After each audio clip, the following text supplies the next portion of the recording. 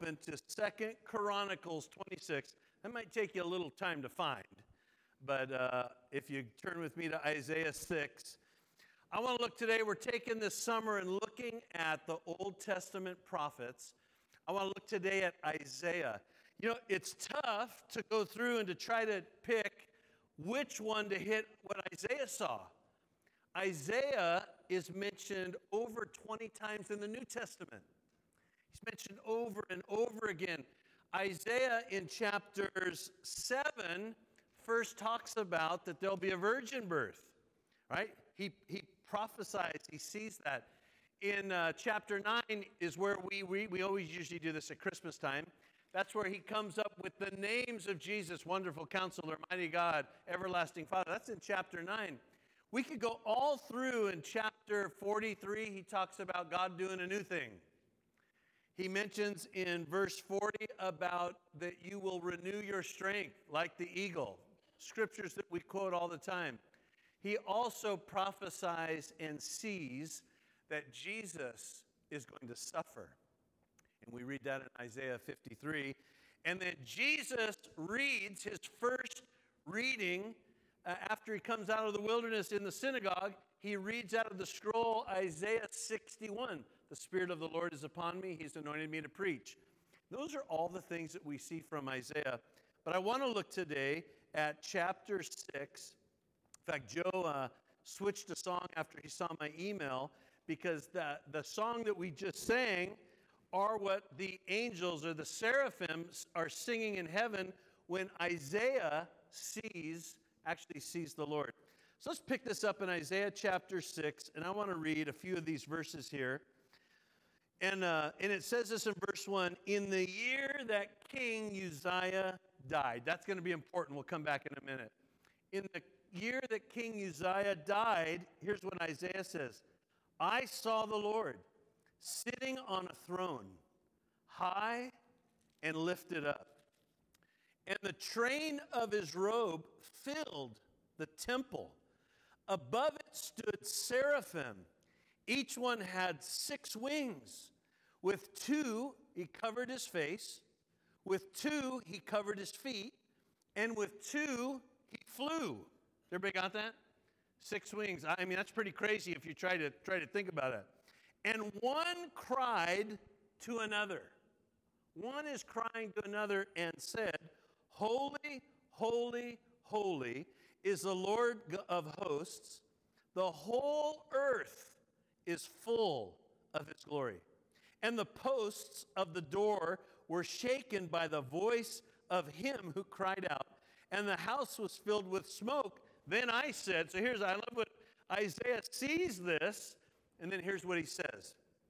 Woe is me, for I am undone, because I am a man of unclean lips, and I dwell in the midst of people of unclean lips. For my eyes have seen what? The King, the Lord of hosts.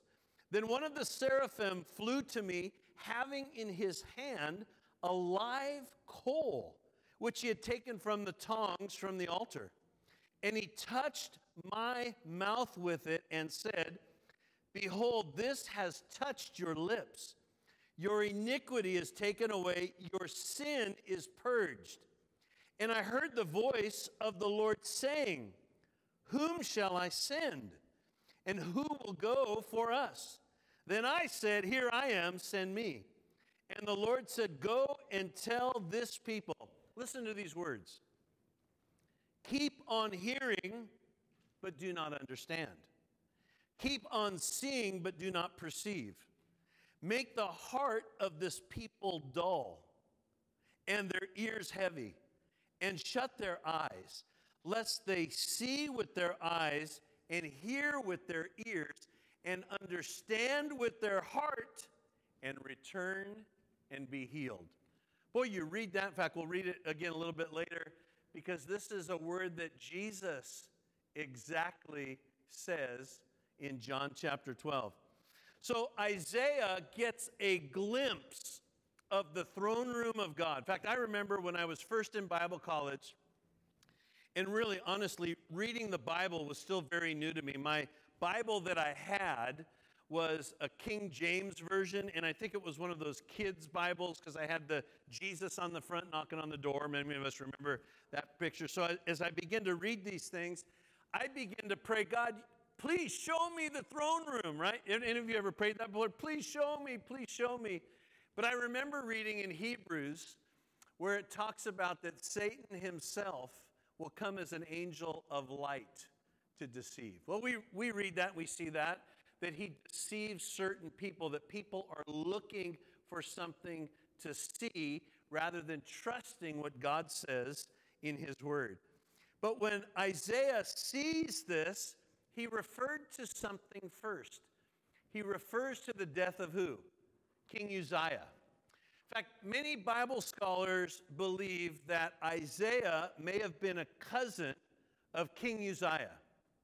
So it's probably a little bit more personal, but I want to look for just a minute because there's a different contrast between King Uzziah and what Isaiah sees in the throne room. So that's where, if you found it, 2 Chronicles chapter 2, I want to take just a minute and look at King Uzziah. We won't read before, but he's appointed king at 16 years old. I don't know about you. What were you doing at 16? Were you running a nation? I was running a nation at 16. I was a junior in high school. I got my driver's license just in time before the DMV closed on Rosemead. Right after football practice, I probably stunk the whole DMV, but I wanted to make sure on my 16th birthday that I had my driver's license. I was ready to go. I had my first job at 16. So think about your can you run a nation?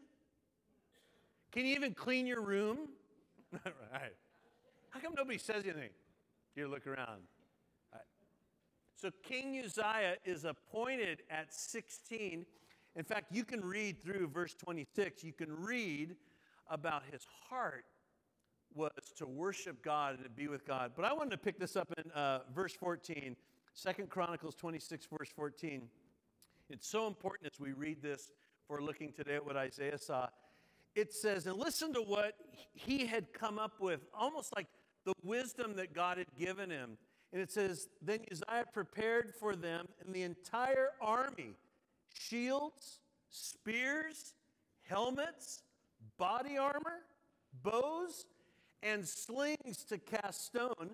And he made devices in Jerusalem invented by skillful men to be on the towers and on the corners, to shoot arrows and large stones. I get a picture like catapults. You talk about, we think of movies today that we look back or you may like that show arrows being shot from towers or catapults being used. These are all devices that Uzziah had, and he did it by skillful men. And it says, so his fame spread far and wide, for he was marvelously helped till what? He became strong. That word strong is not a mighty strong, it's he became prideful. And so we read this on. But when he was strong in his heart, was lifted up to his destruction, for he transgressed against the Lord his God by entering the temple of the Lord to burn incense on the altar of incense. So Azariah the priest went in after him, and with him were 80 priests of the Lord who were valiant men.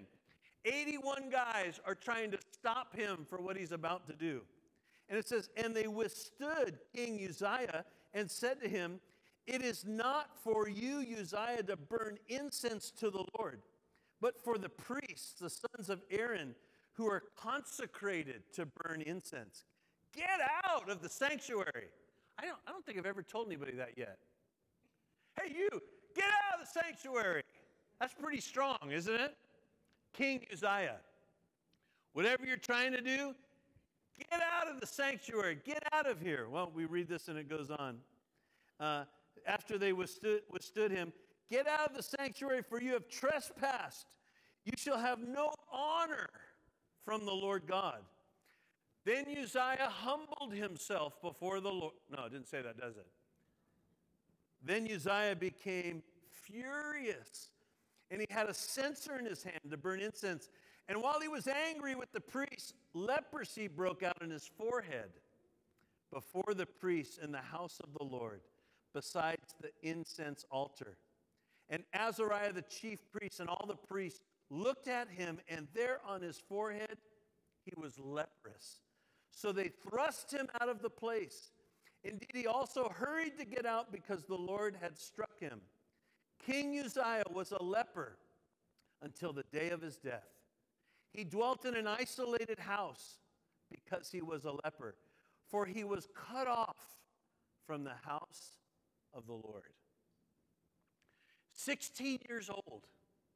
Starts out so good. You know, we read this throughout the Bible. Saul tries to do a similar thing because he's just impatient waiting for Samuel. And so he's going to offer the sacrifices. And it displeases the Lord, and the Lord that day is going to make a change and find a new king. They were to leave those duties of the priest and the high priest to them. He had no place in that one. But his heart was so lifted up that he thought he could do whatever he wanted to do when he wanted to do it. And leprosy, back in those days, you were cast out of the camp. And the Bible says that this king lived in isolation until his death. So when we read in the year that King Uzziah died, it didn't finish well. And I don't know Isaiah's prayer. We don't really get another picture of what's taking place in the spiritual part of the land. But Isaiah all of a sudden sees, and here's what he sees. Let me read it again. He sees the Lord sitting on a throne, high and lifted up, and the train of the robe fills the temple. What a contrast to go from the death of Uzziah, who died a leper and an outcast, to seeing God on the throne, high above anyone else. There's nobody above him. You know, and it made me think about, when you think about all of the nations of the world, within 5 to 10 years, most all of the leaders are going to be voted out, new ones voted in. In the next 30 to 50 years, the leaders that we know of today are all going to be dead. But here's the truth. God's still going to be alive, and he's still going to be on his throne, and he's going to be high and lifted up. There's nobody that's going to be above him, and he's still there, and he's on his throne. We can be rest assured that he's never going to get off the throne. You're not going to have to worry about that. He's always going to be there. In fact, the Bible then goes on and it gives us that little description about him. And it says the train of the robe. In fact, back in those days, the kings or those in authority had long trains. It's almost like when you go to a wedding and the bride has what? A train. You know, I crack up nowadays at certain weddings how they have maid of honor.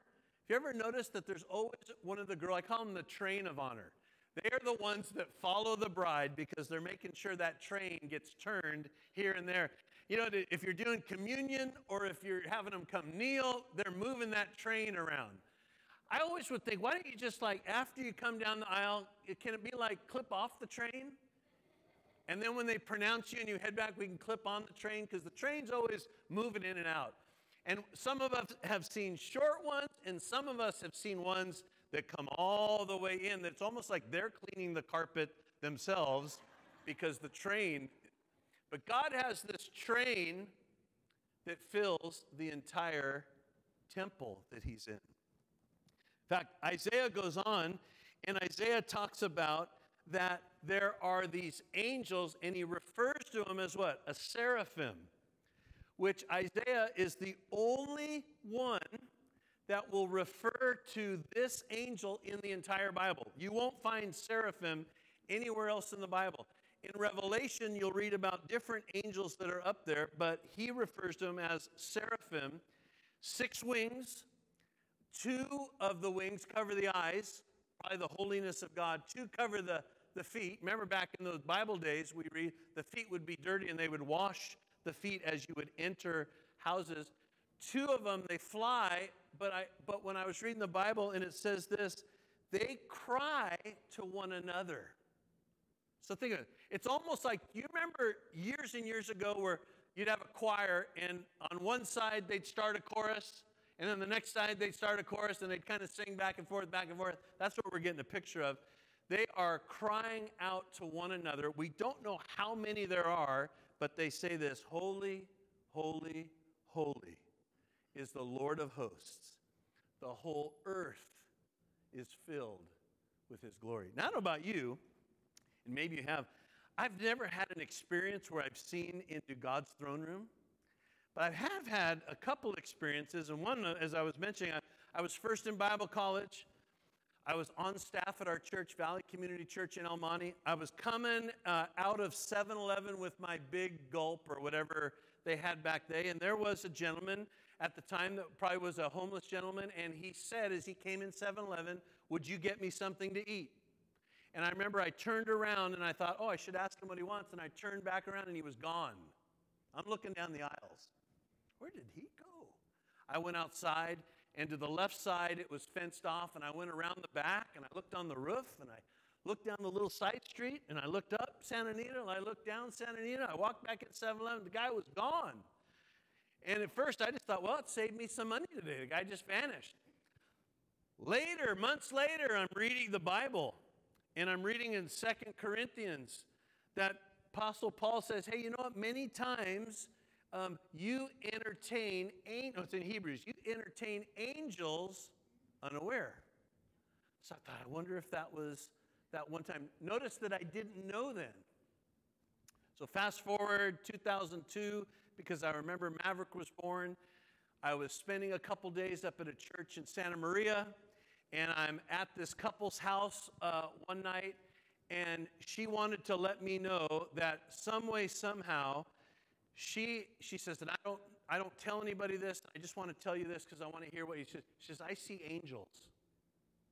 I remember she looked at my face. Now, I've known this girl for years, went to Bible college together. I know she's not coming up with something. I said, what do you mean you see angels? She says, well, I see 2 of them around you. All of a sudden, do you ever have like the hair goes back on the back of your neck? And you kind of do this, right? You look here and there. I'm looking at her husband. I wanted to see if the husband's going, yeah, she's going, you know. So I was listening to her a little bit, and I remember I went back to the hotel that night. In the middle of the night, this is the truth, in the middle of the night, have you ever had somebody tap you when you're asleep, and you jump up? I got tapped 3 or 4 times, and I jumped up. I could still feel the tap, and I jumped up, and I looked at the door. The door's locked, and I looked in every closet, cupboard, under cupboard. Open the door. There was nobody around, and I could still feel the touch. It freaked me out. I think I was up the rest of the night. That was the weirdest thing. I didn't think anything about it. Went back to the church that day. We're in some meetings, and she came up to me and she says, I just want to apologize if I overstepped and freaked you out. I said, no, but let me explain what happened to me last night. She says, I've heard of those things happening. I said, I don't understand why they were tapping me. It freaked me out. Those are the only experiences that I would say that I had that something happened that wasn't normal. But here's what I know. I know that the Lord leads by that inner witness, by his word, that we can stand on and be true, and that we don't need to see constantly or be praying to see things. That's where we get in trouble. But Isaiah, the prophet, sees, and he sees these angels, and as he reads around them, in fact, he's letting us know they are worshipers around the throne of God. And really, one of the primary roles as Christians is to be worshipers to God. But notice what happens next. So he sees God sitting on the throne. He sees seraphim. And then the very next thing, what does he see? Himself. And what does he say? He says this, woe is me, for I am undone. I am undone. I am a man with unclean lips. He's in the presence of God. In fact, one of those words there, I am going to get cut off, and I'm a man with unclean lips. He begins to look at himself. Notice what happens next. We read it in the scripture. Is one of the seraphim comes, and it has a live coal, and it touches his mouth. In fact, we read this in the Bible. It says that it touched his mouth, and it said, "Behold, this has touched your lips. Your iniquity has been taken away, and your sin purged." He goes from seeing God, the throne, his robe, the angels, and then all of a sudden something hit him like, "Oh my goodness, am I a dead man? Oh, my mouth." You ever done that before?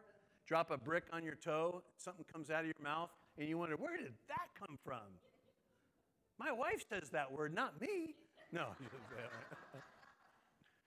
We read in Proverbs, death and life are in the power of the tongue. Those that love it will eat of its fruit. Jesus talked about, out of the abundance of the heart, the mouth speaks. We also know that we're going to be judged according to the words, right? The words and the things that we say. So that's why we come to the Lord to work on these lips and this mouth and the things that it wants to say and wants to do. And that's what Isaiah is like, "Oh, my mouth." And so his mouth is touched with this coal. And the Bible says that he's cleansed. But notice what God does next. I thought that was interesting what God does in verse 8. It says, "Whom shall I send? Who will go up for," what does it say? Us. That's the Hebrew word Elohim. That's what we read in Genesis when it says, "Let us make man like in our likeness." Elohim, God the Father, God the Son, God the Holy. Who are we going to send? And here's Isaiah. The first thing he says is what? Hey, send me, right? Sign me up. I'll go. Now, some of us are like that, aren't we? You don't know what you're going to do. That's all right. I'll go. Some of us want the whole job description. Some of us want to find out after it was done just so that we can know and learn, and maybe we'll do it. Can I do the next time, God? But here's Isaiah. I love it. "Here am I. Send me." What's he getting sent to? King Uzziah died. I'm sure there's a conflict going on in the land. But tell you what, he has seen the Lord. In fact, the word "saw," where it says, "I saw the Lord," means to clearly see. It wasn't that Isaiah ate something funny the night before. He clearly saw the Lord. You know, there's people in the Bible that God calls, and some of them delay. Moses, we read, Moses was about 80 years old, and he was hiding on the backside of the desert, and God had to get his attention by a burning bush that didn't burn. But then Moses then thought about this. Well, who do I tell the children of Israel that you are? Right? He wants to come, well, I need to explain who you are. I am. All right, well, I don't talk good. So can I bring Aaron? Think about trying to work your way out of not having to do it. We read also, about Samuel, who, though at a young boy, when he finally knew that it was God speaking to him, God began to speak to his heart about the condition of the nation. We read about Isaiah. Isaiah's the guy, "Here I am, send me." We read about Saul, who finally saw the light because God blinded him, that later he becomes Paul, and he was so zealous against the church. Boy, and now he's out planting churches. God specifically called them out. Jesus went and called the disciples, and I love when he calls James and John. They dropped their nets to follow him. I'm sure their dad's like, "Hey, where are you going?" "I'm following this guy, Jesus." "When are you going to be back?" "I have no idea." I need help. Jesus is always calling. Paul had Titus to appoint leaders in the church. But the Bible's full of people like Jonah. When God says, "I'm going to send you to call repentance to the city," and he's like, "Okay." And he goes and buys a ticket, gets on the boat trying to go the other way. And he's going to say a 7-word sermon that the whole place is going to repent. Come on, sign me up for that, right? 7-word sermon? We're out of here at 11:02. I mean, we're on, right? We're moving on. But there's people like Jonah. See, God doesn't draft all of us into the ministry. You know what he does? He steers us. He's placed us in places and jobs and where we live because He's the one steering our life. You know why? Because He sits on the throne. He's above all things. He sees all things. He knows all things. He knows if I go off to the left, He knows how to steer me back to the middle. If I go too far to the right, He knows how to steer me back because I'm following. I'm listening to Him. Oh, how many times I got to get back on track? I've got to get back and humble myself.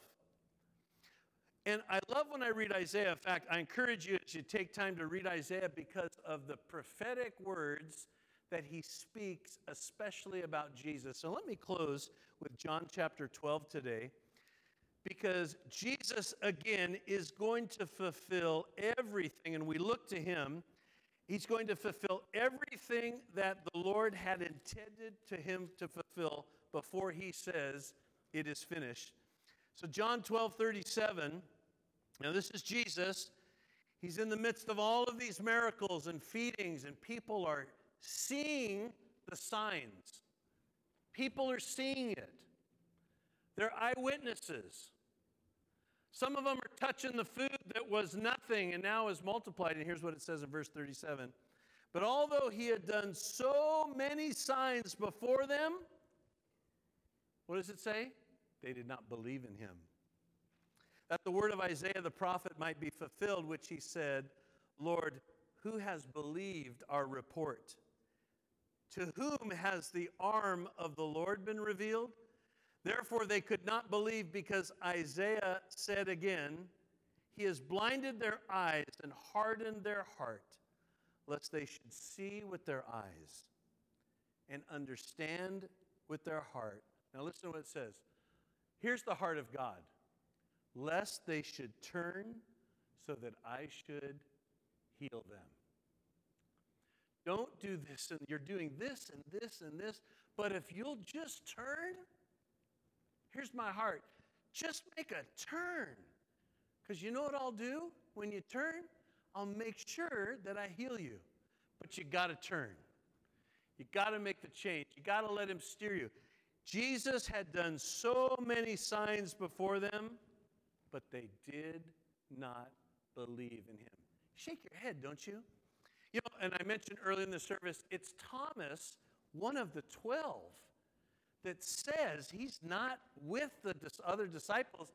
He says, I won't believe that Jesus rose from the dead unless I take my bony finger and I stick it in His hand, and I take my hand and I stick it in the side that it was pierced. Good Lord. Would you say that? That guy needs a coal on his lips, doesn't it? He needs about 3 or 4 coals in his mouth. He finally sees the Lord, and Jesus says, all right, go ahead, handle me. Well, He doesn't do that. In fact, Jesus' exact words, because Thomas, hey, blessed are those that believe and haven't seen. Blessed are those that believe and haven't seen. But Jesus' heart, God's heart, is that will you turn? Will you make that turn? Because if you make that turn and believe, you'll be healed. Bow your heads if you would with me today.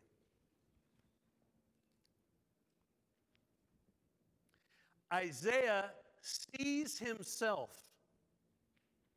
in the light of God. We don't think he's a proud and prideful person. He's not seen the Lord yet, but in the presence of the Lord, he's undone. And quickly he says, whoa. Quickly he notices that even his words are out of line. But you notice how quickly God responds? That is just like our Heavenly Father, that is so quick to respond when we repent, so quick to respond when we pray, and He's looking for people that believe. So, Lord, as we come to today and as we close our service, Lord, there's always places in our heart that we need to turn. There's There's places in our heart that we need to humble ourselves. There's places in our heart that maybe we reacted too quickly, but we come back and we listen to your Spirit. But you're right there not to condemn, but to restore. So, Father, I thank you that you steer all of our lives in the direction that you have. Because you're on the throne. You're at work. You're leading and guiding. Our eyes, though, are to remain clearly to see you in your word, to fix our eyes on you, to follow you every day of our life, to humble ourselves before you. And so, Lord, I thank you that you steer every single one of us today in Jesus' name. With your head bowed and your eyes closed today, if you've never asked Jesus to be the Lord of your life, to be your Savior, would you pray this prayer along with me? In fact, the Bible just says you would mean it from your heart. Would you all pray after me? Dear God, I believe in Jesus. I believe in Jesus. I believe that he lived. I believe that he lived. And that he died for me. And that he died for me. I confess him as my Lord. I confess him as my Lord. My Savior. My Savior. I believe that you rose from the dead. I believe that he rose from the dead. Thank you for bringing me into your family. Thank you. For bringing me into your family. For bringing me. Thank you for forgiving me of all my sin. Thank you for forgiving me all my sins. In Jesus' name. In Jesus' name. Amen. Amen. Stand with me if you would. In fact, if you prayed that prayer for the first time or you rededicated your life to the Lord, I would sure love to connect with you and pray with you at the end of service. So we're going to close, and that we all clearly see the Lord. I see the Lord. I'll close. I'll come back in a minute.